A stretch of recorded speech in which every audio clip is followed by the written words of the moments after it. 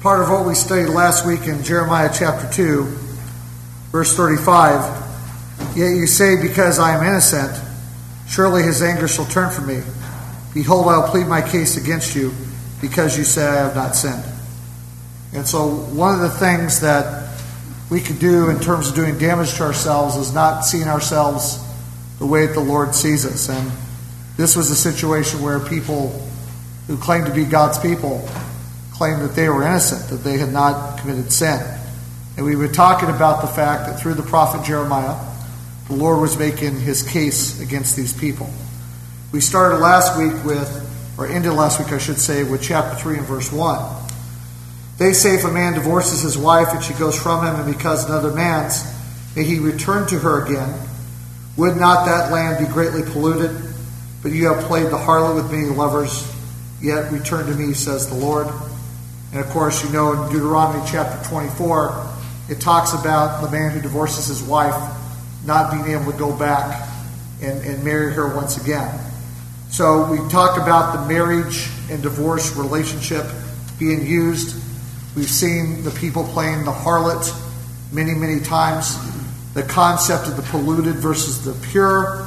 And of course, the many lovers refers to the idols, the different religions, the influence of other nations and cultures, the intermarriage, all those things that were taking place.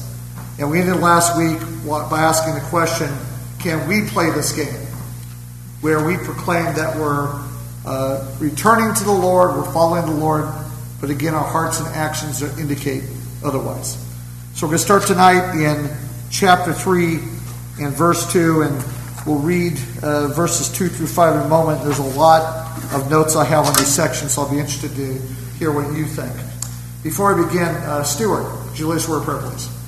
Thank you, Stuart. All right, let's take a look at chapter 3, and starting off in verse 2. Lift up your eyes to the desolate heights and see. Where have you not lain with men? By the road you have sat for them, like an Arabian in the wilderness, and you have polluted the land with your harlotries and your wickedness. Therefore the showers have been withheld, and there has been no latter rain. You have had a harlot's forehead. You refuse to be ashamed. Will you not from this time cry to me, my Father, you are the guide of my youth. Will he remain angry forever? Will he keep it to the end? Behold, you have spoken and done evil things as you were able.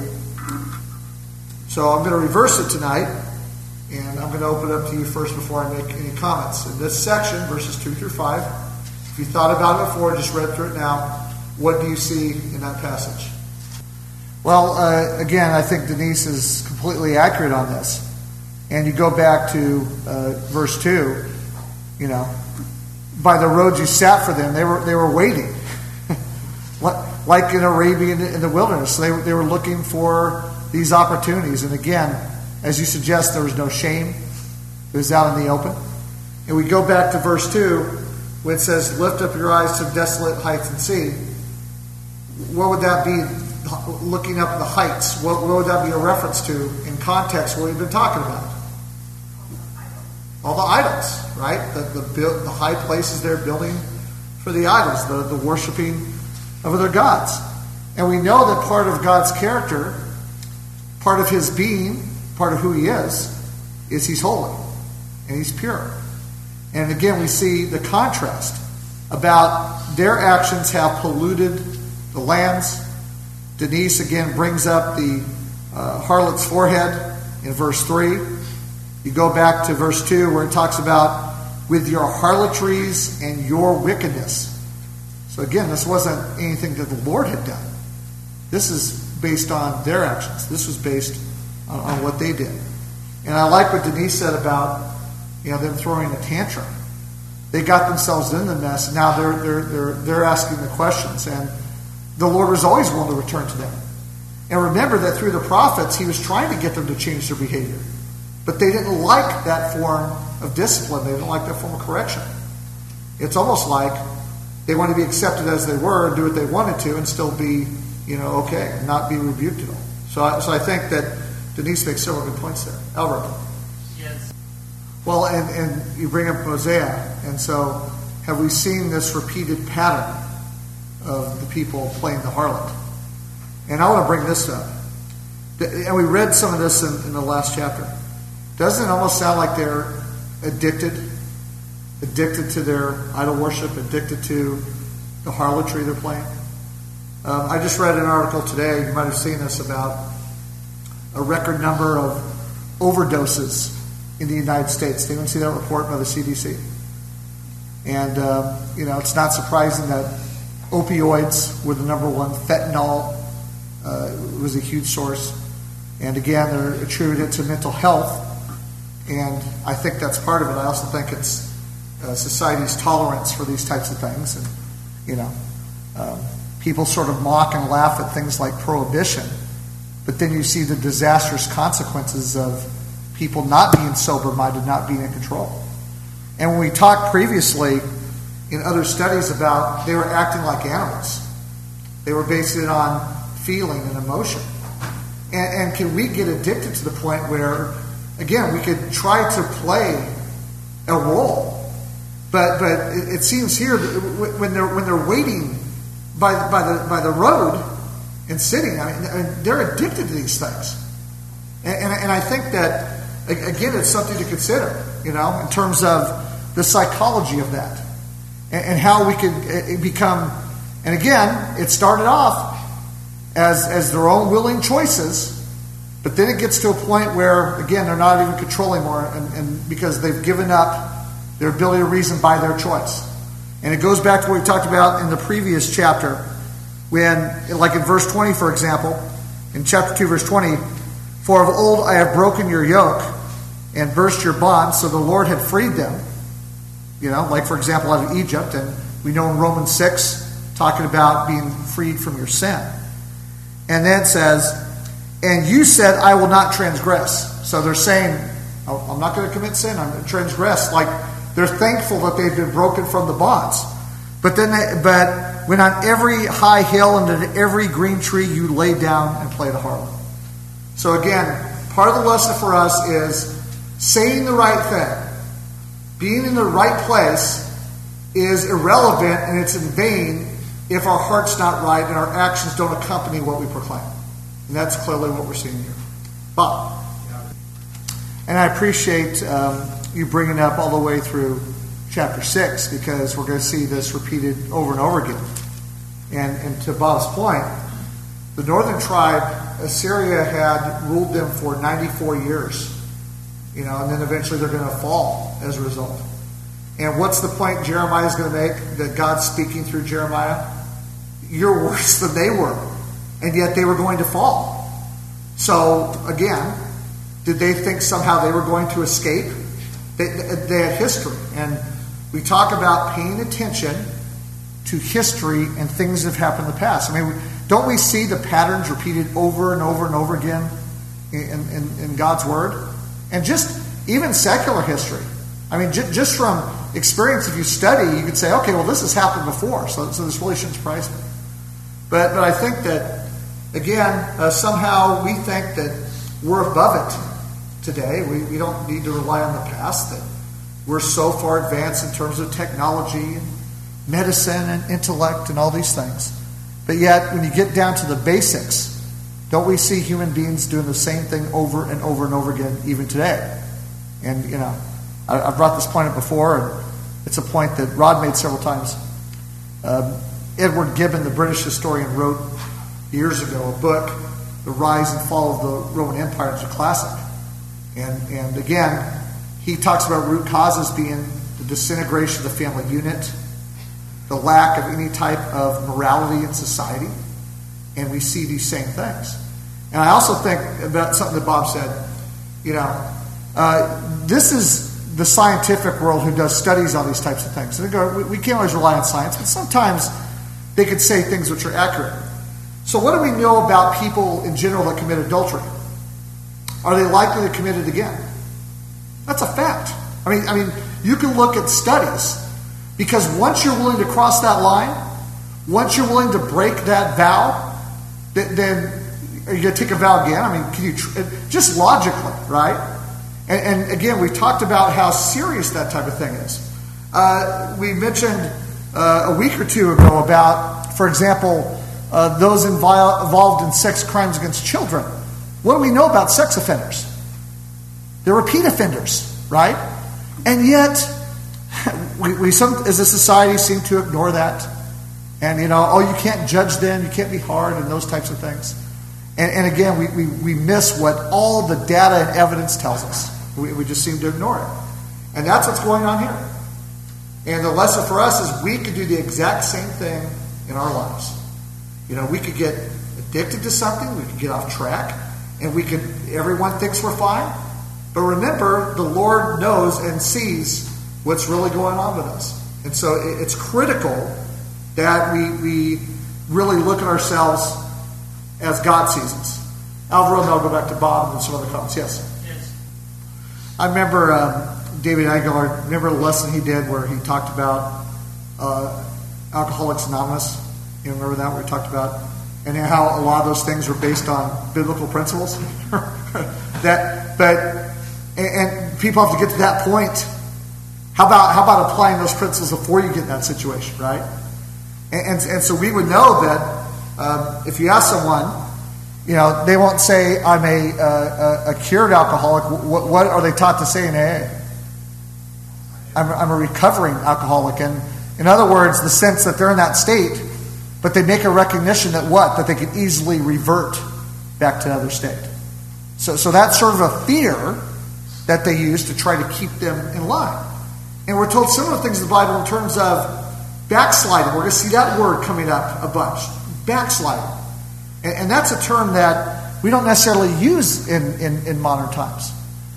But it's important to think about what that means. And you could get a good visual there. You ever been on a hill or something, you start sliding down? It's really scary if you're in a vehicle. If you're like 4x and the vehicle starts to slide. Because when you backslide, you can grip, but the force of it is dragging you back down. And so, of course, by their own choices, it's going to drag them down and slide them away from what God wants them to be. Bob, the other. Yeah. And going along with Bob's point, as we've talked about in recent lessons, the Thessalonians, it says that they turn from idols to the true and living God. And that was one of the remarkable things. But you notice that as we get into, let's say, chapter 3, when Timothy brings back the report, and chapter 4 and chapter 5 in the first chapter, the fact that Paul's going to encourage them to continue on and keep striving forward, because he knows that, if you just stay in place, you're going to slide back. You have to keep going forward. You can't be neutral. You don't get to a point in your faith where I'm good. I can just stop and relax. And there's very dangerous concepts that we're taught in society that we can apply to our spiritual lives. And one that's been used as an example before is the concept of retirement. And I could tell you honestly, this year, I've thought about it a few times just because it's not been an easy year in some ways, and I know a lot of people have gone through that. But there's no such concept when it comes to our Christianity. We do what we can. We have to have the mind that Paul had. I'm going to keep moving forward. I've not attained it yet.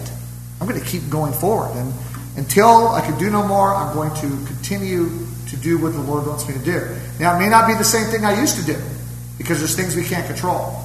But we can't have this concept. Well, I'm not going to do anything anymore. We've had examples of elderly members of this congregation who continue to serve the Lord to the best of their ability. They may not be able to do what they used to do, but they attend, they pray, they study. They're a good example. And that's what we need to fixate on, not this concept that we're going to go somewhere on an island under a palm tree and just relax and do nothing the rest of our lives. That's not what we're made for. We're sojourners. We're trying to influence people. And we're trying to make sure we and our brethren and families have an opportunity to have that eternal home when this life is over. Anything else on this section? Let's see what happens. Bill. Well, and your point is well taken. I mean, this is pretty strong graphic language, how he describes them. I mean, and again, people that consider themselves to be right before God, and they're being compared. I mean, think when you personalize it like that, and if someone told you, you're acting just like a harlot, just like a whore would act. I mean, you'd be offended by that. But that's exactly what God says about them and what they're doing. And again, the frequency, and as Denise brought up earlier, the lack of shame, how open this thing is. And we know, I mean, look what it says in verse 3. Therefore the showers have been what? Withheld, and there has been no latter rain. What do you think he means there? Is he punishing the people? That's clearly an indication that they're being punished for this, right? And what's the point of punishment? Well, it's part of God's justice because it's who he is, but what's another purpose of punishment? Correct and change. That's right. And yet, and so, you wonder sometimes if people who claim to know God even know this type of stuff is said in his word. Right? I think of people that get offended by when God's word is preached. And, you read the Sermon on the Mount, and who's speaking in the Sermon on the Mount? Jesus is, right? And is there some rebuke in the Sermon on the Mount? Absolutely. But yet, again, people want to, craft it and mold it into what they feel is acceptable and certainly not offensive. Right? Well, again, we can be offensive to God by acting as these people act. Clay, you have your hand up. Yes. Well, and Brother Bob Harding brought that up Sunday morning about the different uses of love in John 21. And sort of a similar thing in the sense that Jesus was trying to get Peter to see. And got to the point, do you love me, Peter? And the 3 times we talked about those things. And the use of the phrase plain talk, I can't help but think of Robert Turner, the old preacher. And that was the name of the publication he had. When I say publication, it wasn't sold, it was free. And he had some radio broadcasts he did with us. And I listened several years ago to the first one, and from time to time I'll listen to it again. And that's basically how he starts off. He says, friends and neighbors, as we talk about this, we're going to speak plain talk, the Bible truths. And before you get offended by it, just let's see what God's Word says, and then discuss it. And again, sometimes it's a matter of just pointing to what God's Word says. And we're not trying to alleviate ourselves of responsibility to be disciples, but the Lord said it. Thus says the Lord. And the Lord has the right to say it. And who are we to say something different? And so I just appreciate your point about, again, it can be difficult sometimes. As parents, all of us have had difficult conversations with our kids. But when you think about it in terms of what's the long-term consequence if I don't correct the behavior? Or if I don't say what needs to be said? Look down the road. And I've made this point several times. I'll bring it with me sometime, and I know others can as well, and I'll show you what happens. It's absolutely incredible, and it's sad. Because, these are immature kids who think that they're grown adults, and they're far from it. And so again, the warning of the correction and the straightforwardness and the plain talk that needs to take place. And that's the way that the Lord's communicating to his people through his prophets. Anything else on this section, Shane? Well, and I really like your point, Shane, because again, who do we surround ourselves with? And if they really love us, they can tell us the truth. Or are they just along for the ride? I think of the basketball player. There was a documentary several years ago on ESPN about athletes that blew millions and millions of dollars of their own money. And one was Allen Iverson. The guy blew $60 million. And one of the things he talks about is the entourage of friends, all the friends he had around him. Well, they didn't encourage him because they were benefiting from it, right?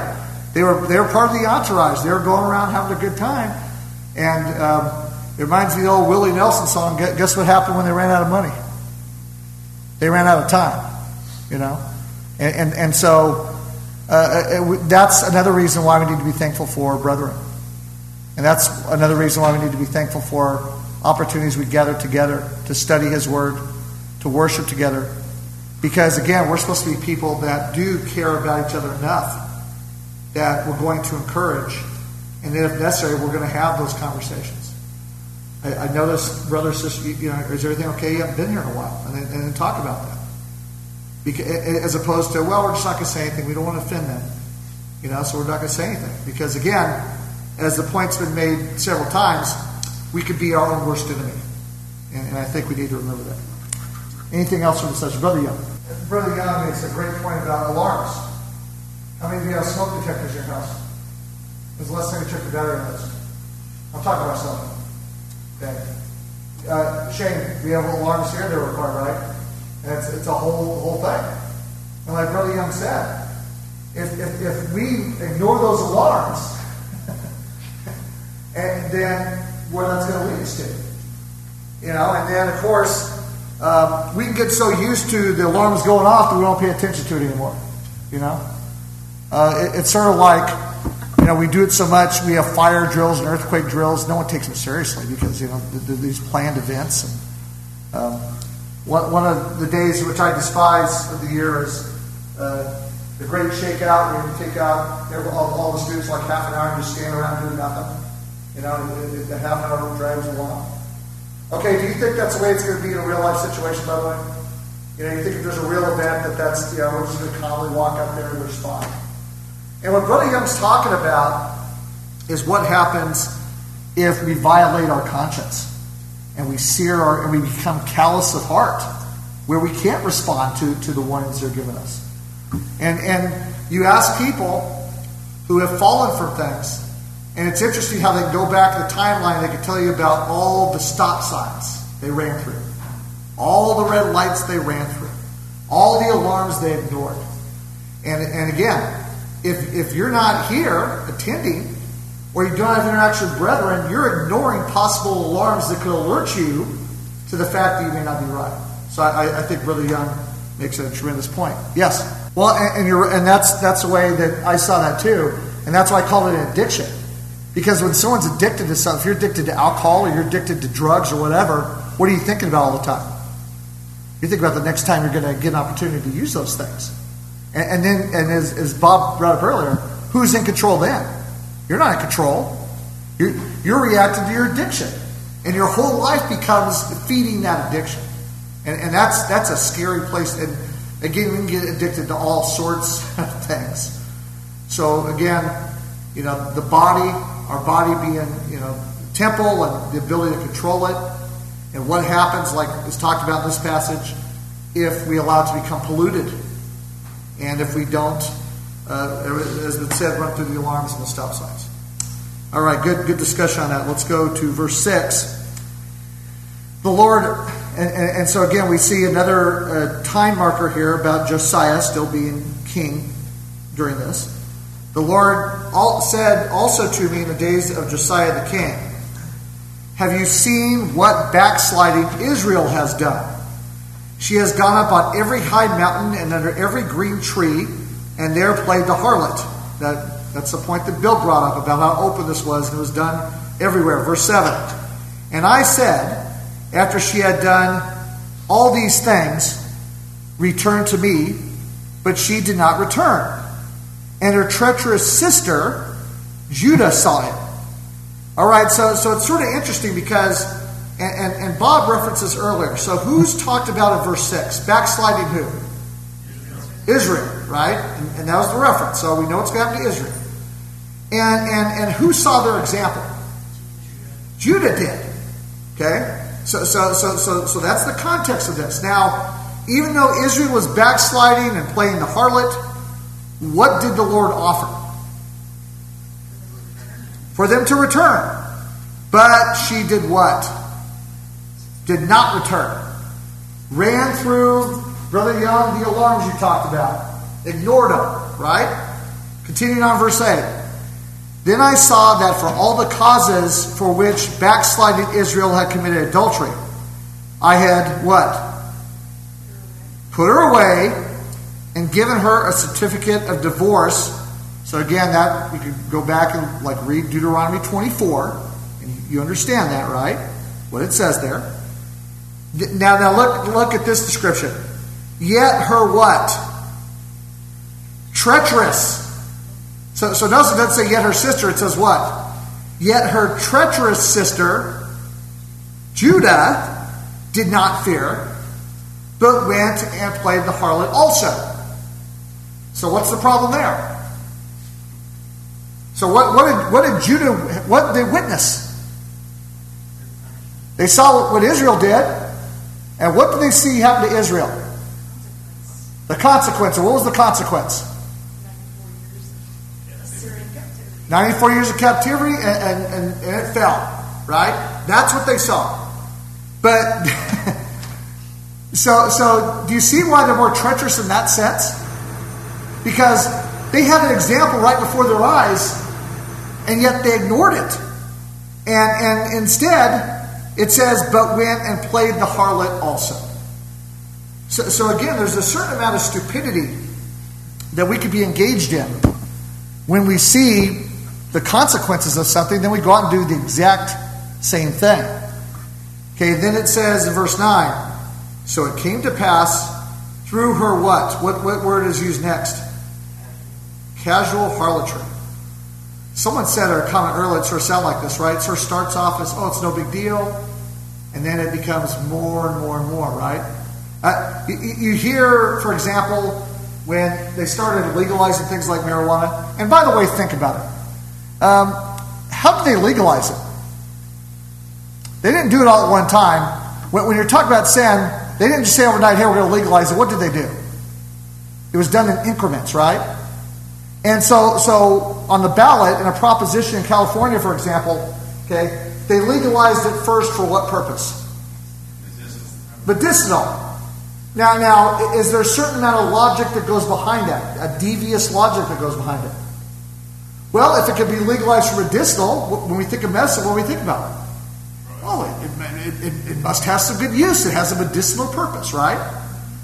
And if you ever looked at who was behind that, well, I know all of you would probably say Satan's behind that, which would be true.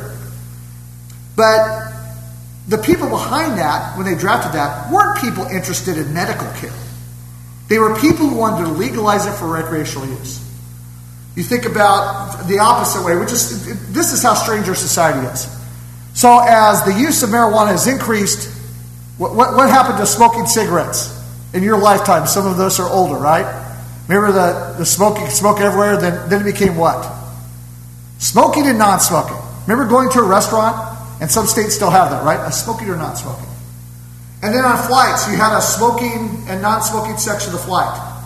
And then someone figured out, wait a second, we have secondhand smoke, so it can affect other people that aren't even smoking. So again, our society has this weird thing about, we're going to ban this, but we're going to legalize this over here. And I think part of that was part of the big evil tobacco companies, that whole thing that was talked about. But anyway, getting back to the point here, because I only got the point. But the point is that, so they're compared as what here? Israel, Judah. They're described as what? As sisters, right? And again, we've all been parents, and we know, how you feel when your children don't do right. We've been in that situation. So continuing on, it says, I read verse 8 already, verse 9. So it came to pass through her casual harlotry that she defiled the land and committed adultery with what? Stones and trees. So what's that a reference to? Idols. Right?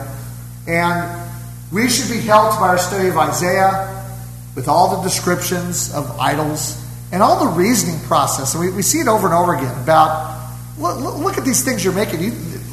And God even challenges them this. Go to them. Plead with them. Let them save you in the time of trouble. Well, they can't because they have no power. These are things that they crafted. Verse 10, and yet for all this, her treacherous sister Judah has not what? Now notice this, has not turned to me with her whole heart, but what?